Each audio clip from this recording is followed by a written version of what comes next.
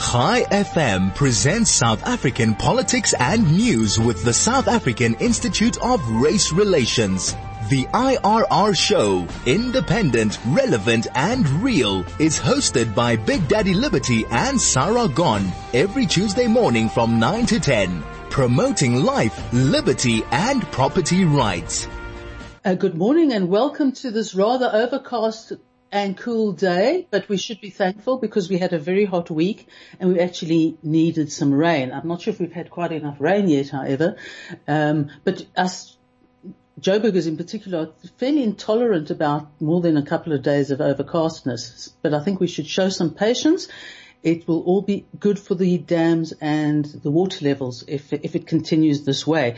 It is, of course, the very expected January/February weather that comes with hurricanes and tornadoes and whatever. I think the different things in different parts of the world, but that hit our coast from Madagascar onto Mozambique, and then we get the sort of leftovers. So you've already got considerable flooding in Mozambique. You've got flooding in the game reserves up north. So it's rough for people living in that area, but it happens every single year, and in a way that's, dare I say it, a bit reassuring. You've got me on today. Big Daddy Liberty is out and about still. He'll be back in a while.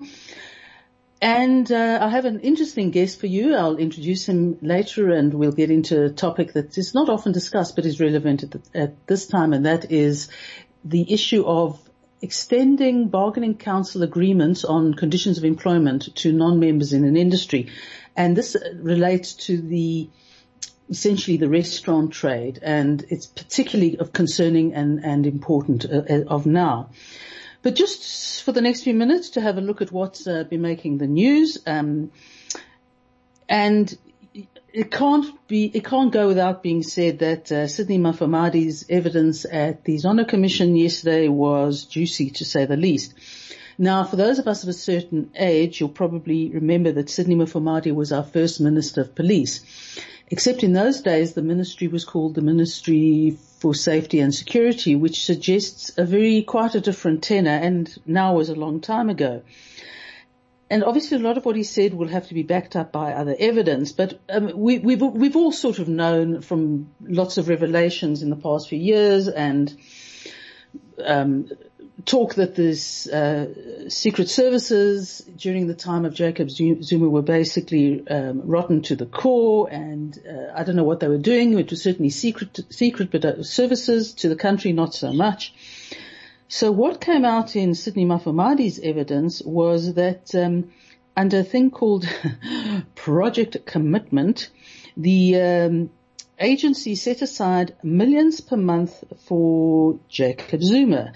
And this happened every month from 2015 to 2017. And in the financial year 2015-2016, it was 2.5 million rand a month. And then from 2016-2017, it is 4.5 million rand. Now, the fact of it isn't so much a surprise. Nothing with related to the dirty dealings of Jacob Zuma would surprise us. But there is the element of what exactly were they paying him for? Or were they just essentially, Master, here is the money you asked us for, and we're paying it to you monthly, and it just almost so was money paid to Jacob Zuma for that sake.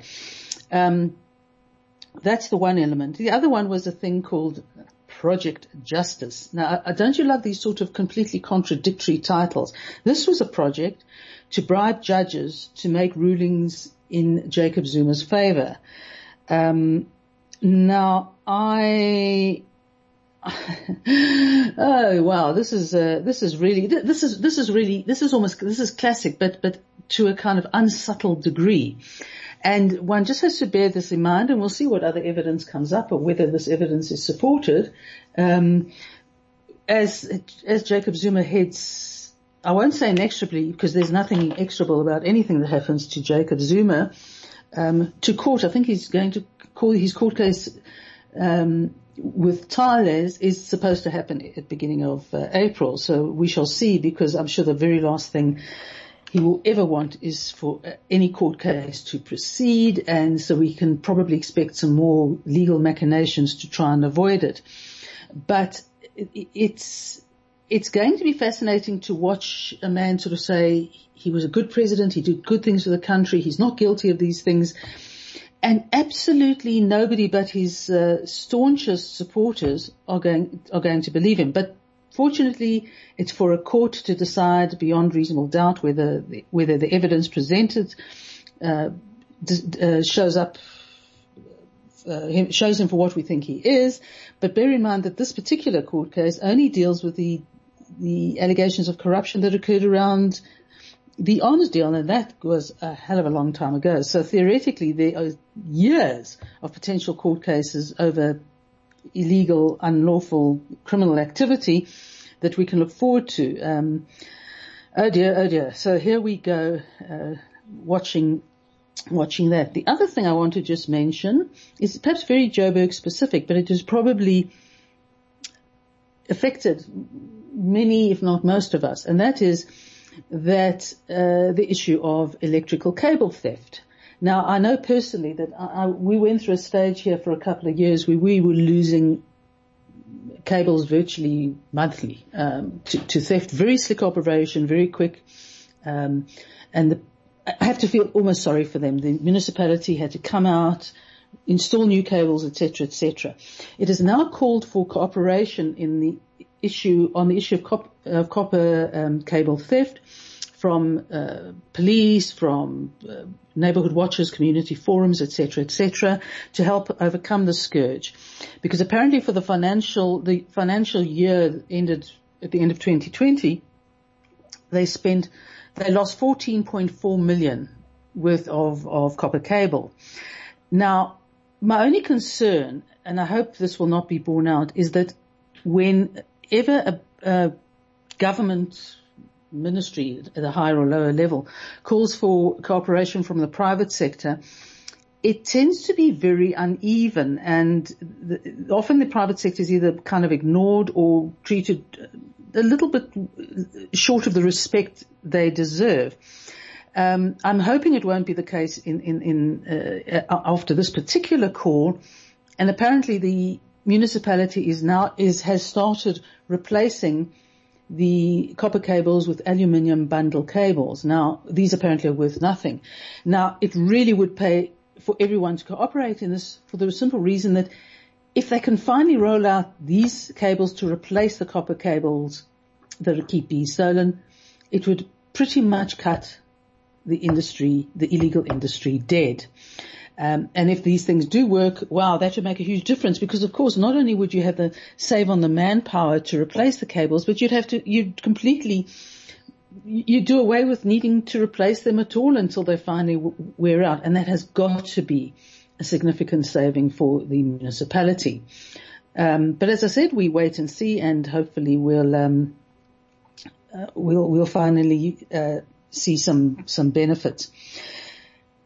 Just to mention that, sadly, I think largely because of COVID, not entirely, but largely because of COVID, we've tended to see a sort of rash of deaths of fairly iconic figures to a greater or lesser extent. In the past, literally less than a week, we've seen the death of Jackson Mthembu, 25 years of TV hosting from Larry King, Alvin Collison. I don't know how many people remember Alvin Collison, who made his name. He was a general entertainer and singer, and he really made his name as the Pharaoh in Joseph in the Amazing Technicolor Dreamcoat, which was on, our stages for years and years and years. And then most recently this weekend, Jonas Gwangwa, really the South Africa's most famous jazz trombonist. He had a career that was stellar. He had activist credentials. He worked with everyone who mattered, including people like Hugh Masekela. In fact, the first group whose name I forget, the famous group were formed together. So it's sad that one's sort of seeing all these familiar people, one's aware of them suddenly dying and being caught up by the horror that is COVID. But in a way, possibly the saddest was Jackson Mthembu, because he was fairly young. The other guys were in their 80s, he was in his 60s. And he seemed to have been genuinely liked across the political spectrum. And he had a sort of, gruff humanity that one really liked. Having so said, we'll go on to our first ad break and then come back to our specialist interview. High FM, your station of choice since 2008. Welcome back and thank you for joining us. I would like to introduce you to our guest, Leon Traut. Just a bit of background. Leon holds a BA Honours degree from Stellenbosch University and an Industrial Relations Development Program diploma from Stellenbosch Business School. Leon's corporate career commenced as an IR officer at Anglo American's Free Gold North Mine, and he then joined PEP Manufacturing as a human resources manager, moving into a line management position as operations manager for a textile manufacturing company within the group. Leon's with the company since 1994 and is currently a shareholder and managing director of Integrated Labour Solutions. Leon, welcome to the IRR show. Thank you, Sarah. Leon, just give us a little background as to what Integrated Labour Solutions does. Okay, so Integrated Labour Solutions has been around for about 25 years, and I joined it for my sins in 1994. It's a management consultancy that specializes in labour relations matters and labour law for that matter. So, but we're not a legal firm per se, although there are a few attorneys in the business. We operate as a management consultancy. However, for purposes of this conversation, and by the way, we have a national footprint and we specialize in the hospitality industry, in particular hotels, restaurants, etc. Okay, right. That's what I wanted to ask you about. For purposes of this conversation, I'm also from an office bearer for FEDHASA, which is the Federated Hospitality Association of South Africa, which represents hotels, restaurants, fast food outlets, etc. And FEDHASA is the body, the employer body that is taking legal action, and I'll get to that later. Yeah. Okay. I wanted to ask about that, about FEDHASA's reach as an employer body. Is its membership specific to certain provinces, or is it national? And what sort of number of members does it have?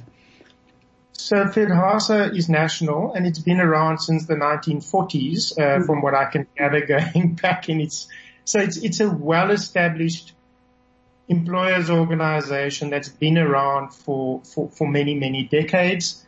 And it not only represents their members in terms of labor matters, but also in terms of the industry, lobbying with the industry, lobbying with government, NEDLAC, etc. In terms of any legislation that pertains to the restaurant industry. Currently, in terms of the COVID issues, you can imagine that FEDHASA has been quite busy trying is the right word to do what we can. But on liquor licenses, etc., they're involved, and they've got literally thousands of members throughout the whole country. Okay. Both in hotels, restaurants, and allied fast foods, allied industries to it as well. Okay. I assume a lot of the work related to the COVID must have been amongst a million things that it had to deal with in the industry. And before we get on to the bargaining council, is the issue of the banning, unbanning, rebanning of alcohol sales. Yeah, that is. I'm personally not involved in that at all because I'm a labor. But yes, it hits the industry the hardest. Who wants to go for a steak if you can't have a glass of red wine with it? So yeah, and that's where margin is. So yeah, no, it's hit hard. And we're doing what we can. But I'm not involved in that side of the equation. You probably just as well for your own sanity. Let's get on to the bargaining council agreement. Can you just explain, for listeners who are not au fait with the arcane detail of bargaining councils, what a bargaining council is and what the bargaining council scenario is with this industry? So, in a nutshell, a bargaining council is a body that represents both employer and employer party, like employers' organizations, as well as employees through their respective trade unions.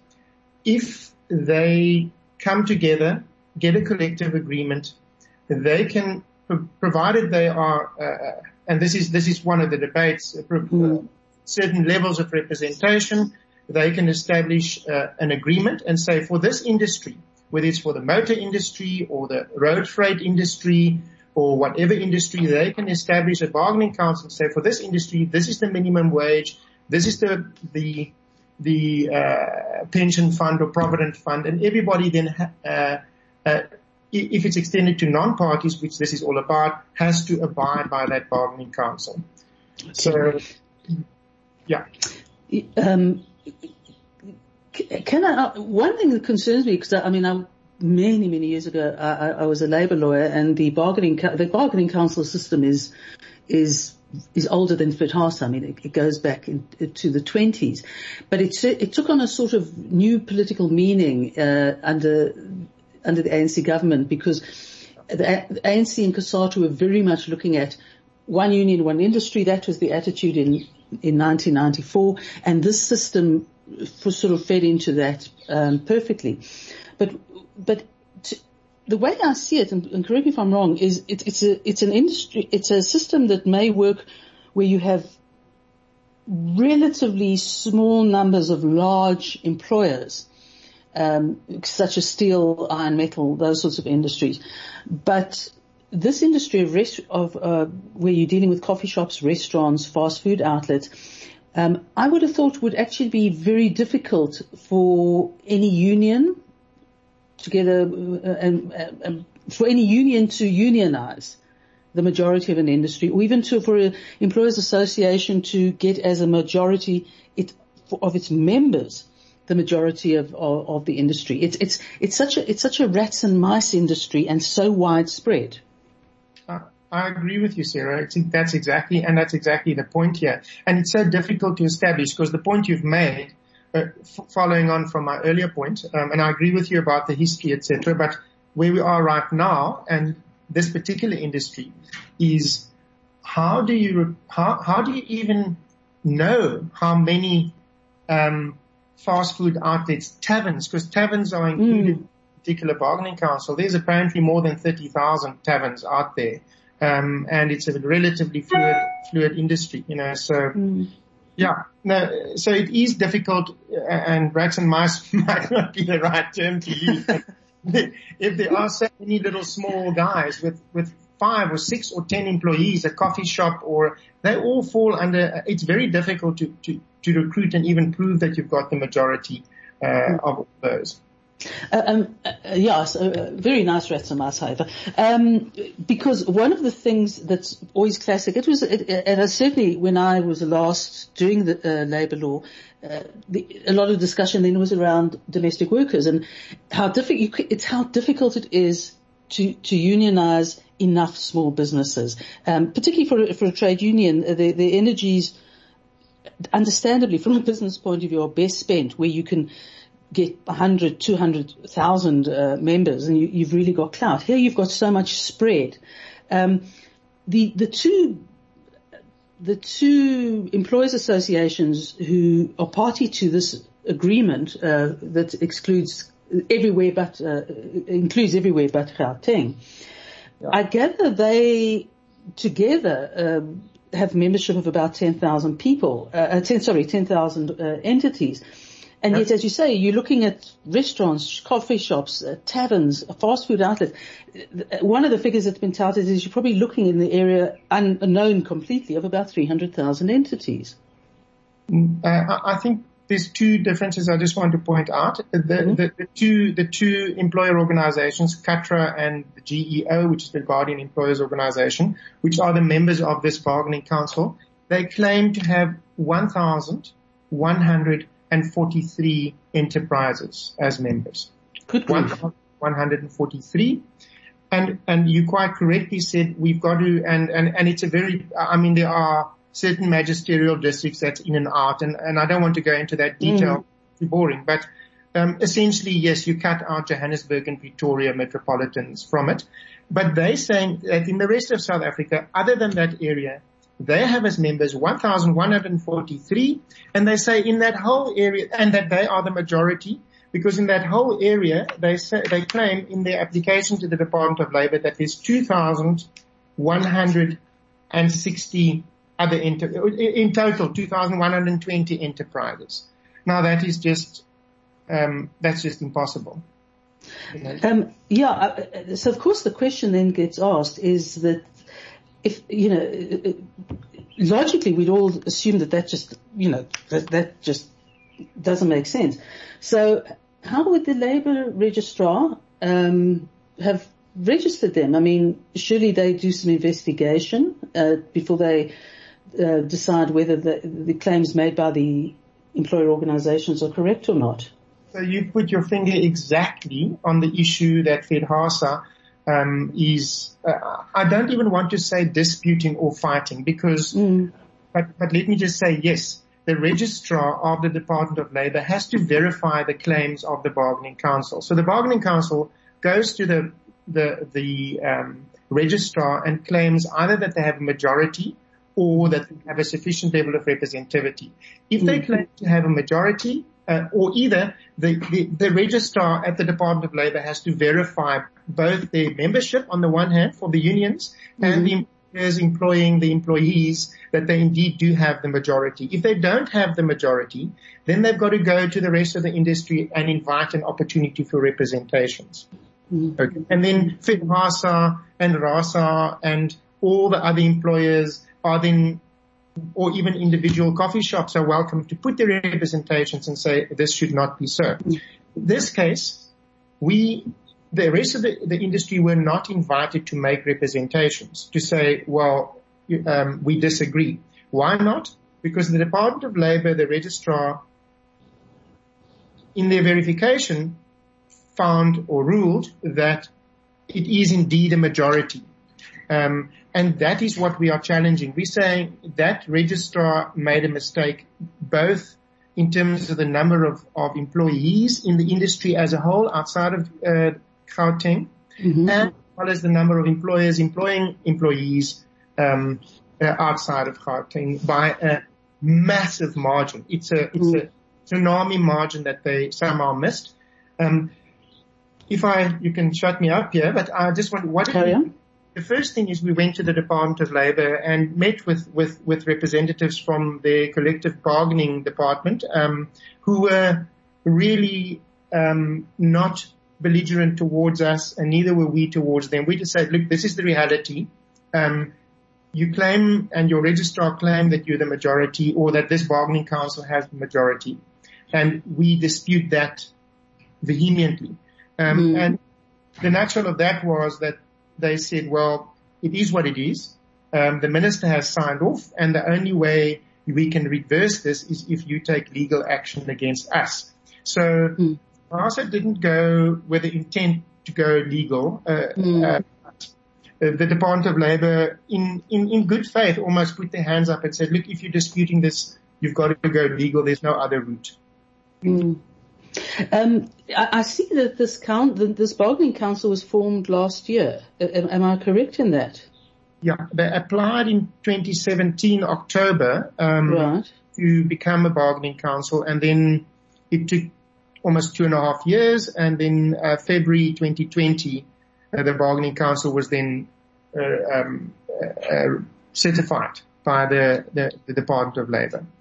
Then in October, they then applied for it to be extended to non-parties. And that's where the problem comes in. Because, if they want to have a bargaining council for the parties that are members, that's fine. But if they want to extend it to non-parties, then on who, it's unconscionable. Let's speak on the industry. Sorry, what struck me, and I wanted to ask you about this, is they have to apply for the extension. Did the minister have to extend it now? Merits of the issue aside, from purely the point of view of looking at where we are in the middle of COVID, how desperate the industry is, to say the very least. It's a sort of public relations disaster for the government. Did it have to be done now, if it had to be done at all? So the application from the bargaining council to extend it to non-party members was done in October last year. In retrospect, because the first time the rest of South Africa or the rest of the industry became aware of it was on the 8th of, I became aware of it on the 8th. That's the day the government gazette came out. And that's the first time anybody other than the parties to the bargaining council had any idea. The minister signed off on the 18th of December. But, Sarah, we don't want to fight or point fingers at the minister. Yes, or at the Department of Labour. It sounds tone deaf, but they also have certain regulations against which they have to, within a certain period of time, go and assess, etc., and sign off. And those laws are there. I know it sounds tone deaf against the background of COVID and restaurants being on their knees, but it is what it is, and they did what they had to do. We are just challenging the actual verification process and the numbers that they based it on. Yeah. No, that makes sense. It does, however, seem unfortunate because I think in the circumstances, if the minister could find a way to have postponed it or put it on hold or whatever you want to call it, it would have shown, just from a PR point of view, it would have shown some empathy towards a very beleaguered industry. So from a layman's point of view, it looked like, the ANC's banning us from having roast chicken again. It had that quality to it. We were astounded. Yeah. From a PR point of view, it's a disaster. But, I don't want to comment on that. We are not loggerheads with the Department of Labour per se. Mm-hmm. We just want this thing to go away. And that's why we met with them and said, we don't want to spend tens of thousands of rands because this is what this is costing us now. Mm-hmm. We don't want to, and we just want to have a chat and please just withdraw this thing because we are on our knees, A, and B, this is not a majority. It's clear, but there's nothing we can do. We have to just take the legal route now, and we have done that. So that urgent interdict will go off this week, actually, against the inter alia against the registrar of the Department of Labour, the Bargaining Council itself, and the Minister of Labour. Although we don't have a fight, we just wanted to. They must just recognise that their figures were wrong. Yes, in all fairness, I'm aware from people who've acted, legal practitioners who've acted for applicants against certain regulations, that very often they've either reached agreement sort of on the steps of court, or the government hasn't really been that oppositional because they, in a way, recognise that a challenge is important for a regulation to have authority or to make any sense. So the approach is that you've taken is not that uncommon. I think it's just to a large extent, as I said, us laymen tend to look at it and think, good God damn it, how, sort of nails in coffins and things, as the media is want to state. One gets a strange, this is a sort of just general question on sort of impression, is there's an impression that on the one hand there are entities closing down, being forced into liquidation for obvious reasons, and on the other hand you're suddenly starting to see a whole range of restaurants either being revived or new ones coming on stream. That seems to be almost counterintuitive given the extreme situation the industry is in. What would you attribute to the sort of sudden rise or reopening of restaurants who've been otherwise dormant in these very trying times? Sarah, I'm personally not aware of a massive surge in restaurants. No, it's just a sort of anecdotal observation. Yeah, so I can't really comment on that observation. What I know, and if I can take my FedHasa hat off and put my integrated labor solutions hat on as a management consultant to the industry, sadly we've lost many clients who basically shut doors. They hung in there, through the initial lockdown and period up until August, September, October, hoping things are going to change. And then many have just thrown at the end of the day, we can't trade under these circumstances, And then others are making it, but nobody's coining it at the moment. Yes. No. I would hate to be in the industry. Right now, Leon, thank you very much for that insight. It's generally an unknown one, and I think it's an important one, and it's an important one to understand. And there are no clear-cut heroes and enemies, shall I put it that way? Yeah. Thank you very much for joining me this morning. I have to say, if there's any restaurateurs, fast food outlets, etc., out there that's listening to it in the greater South Africa, except Gauteng, and they're stressing about what must I do now, FedHasa to their members, and whatever we gain will apply to non-members as well. If they want, they can join anyway. But we are saying to our members, just hold your horses. Even if you get approached by a bargaining council agent that says, yes, that you must join, they've got 30 days before they have to join the bargaining council. And hopefully by then we will have an outcome of the interdict that we're launching this week. We should have a very quick turnaround. And then we will let our members know whether they're going to have to join the bargaining council or not. We are quietly confident that the figures will speak for itself on this one.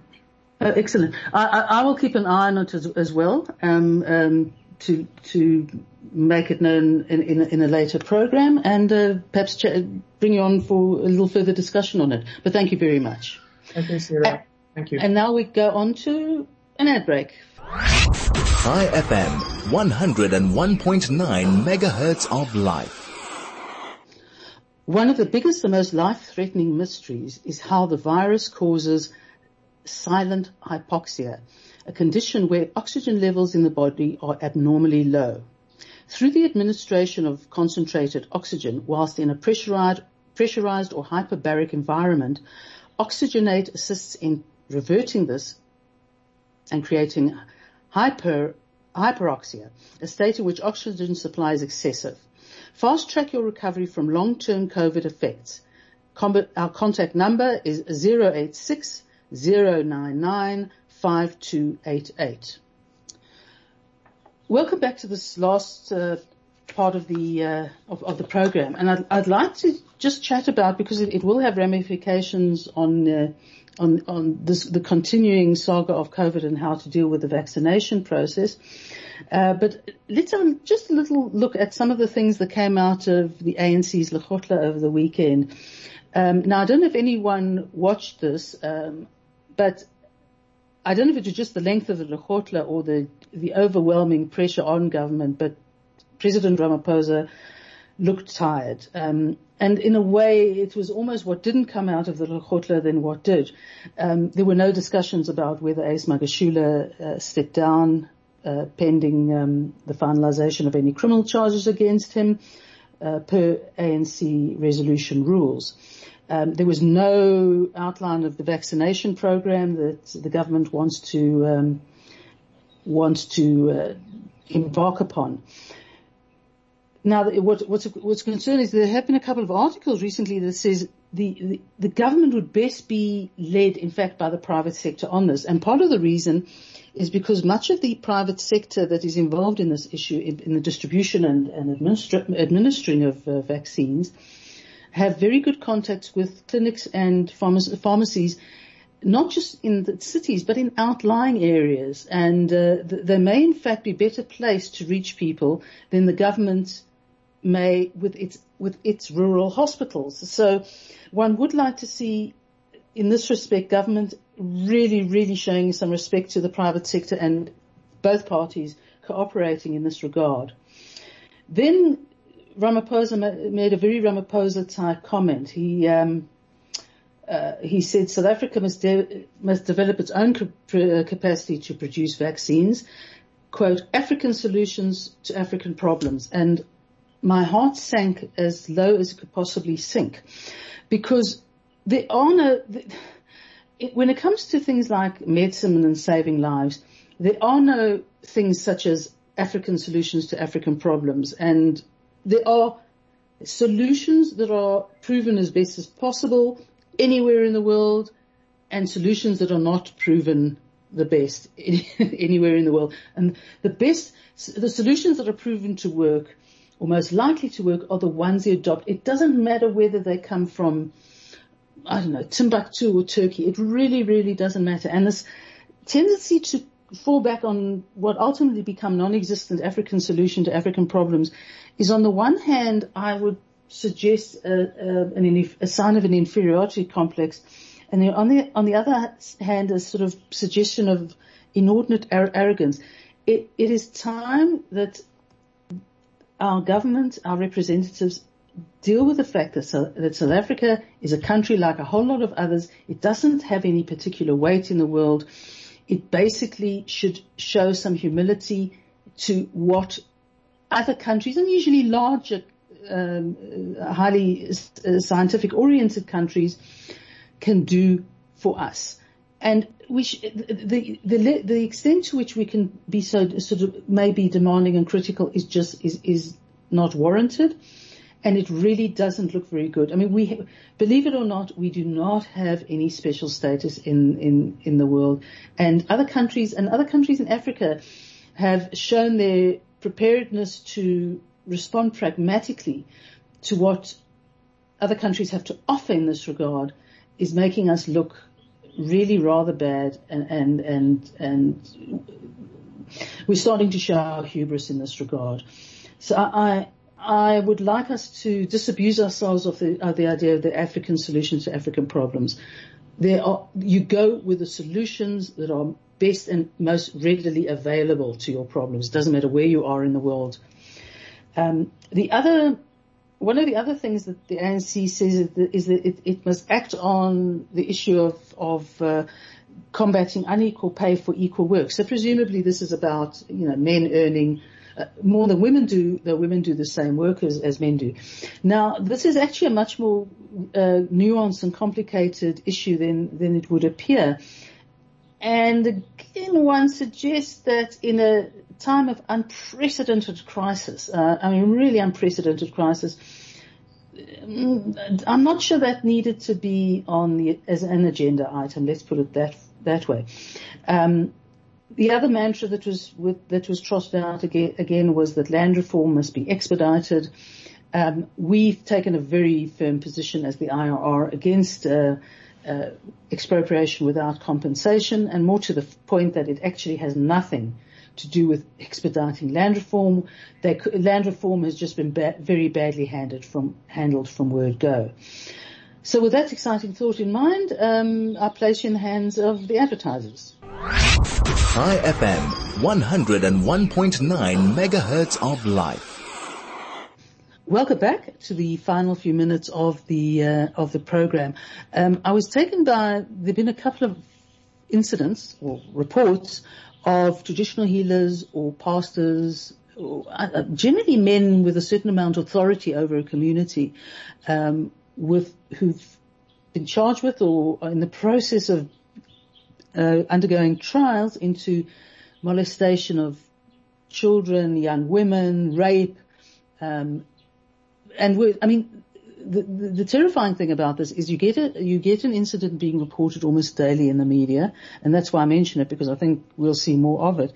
And sometimes the scale of the criminality is so huge, and it probably has a lot to do with the fact that we're dealing with men in positions of the ultimate trust, men who are administering to people in difficult times. They are abusing the manipulation of their faith and their role in their faith. And it seems to be something, I don't want to say an epidemic, but it seems to be occurring more and more. And I suppose that probably is a reflection of the fact that when times are particularly difficult, people rely more and more on their religious leaders, or their healers, and they are just ripe for either being defrauded or worse. But the idea of the raping of children, the raping of young women is just absolutely untenable. And if there's a sort of a book that can be thrown at them in the worst possible case as far as sentences go, these guys should get it. But we'll, as I say, you'll probably see signs of it as we go. Another thing just to mention, it'll be interesting to see whether more of this trends, is that the opposition leader in Uganda, who lost the election to Yusuf, sorry, tongue-tied, I'll leave it there. The president of Uganda, who's been there for well over 30, closing I think on 40 years now, has finally left his home because a court has ordered that he be allowed to leave his home. Now, Museveni had in place under house arrest literally as the election ended and the results were being announced. I don't know if perhaps the president is not doesn't have a great sense of irony that the so-called sort of substantial majority that he allegedly won, and the accusations that he stole the election and that he is just a thuggish dictator, the two they kind of become glaringly obvious in this particular case. And we might see more on it because there's been quite a lot of overseas media on it. But what there hasn't been is comment from South Africa to any extent, and comment from the African Union, which is supposed to represent the continent's interests. On the other hand, some of you may not be entirely surprised by that. So both of these are, in their own way, will probably be ongoing things, and perhaps we need to talk about the issues of the power of healers and leaders in faith over the vulnerable and the exploitation that is possible. But that's a discussion for another day. With that, I'd like to thank you and ask you to go to our website, dailyfriend.co.za, to read more about what we do, what we think, what we say, and to urge you to accept, as a lot of people are struggling at the moment, that we express opinions and people may have other opinions, and we're happy to have and publish those opinions, because a difference of opinion always makes for much more interesting listening and reading. Thank you again, and we'll see you next week. High FM, your station of choice since 2008.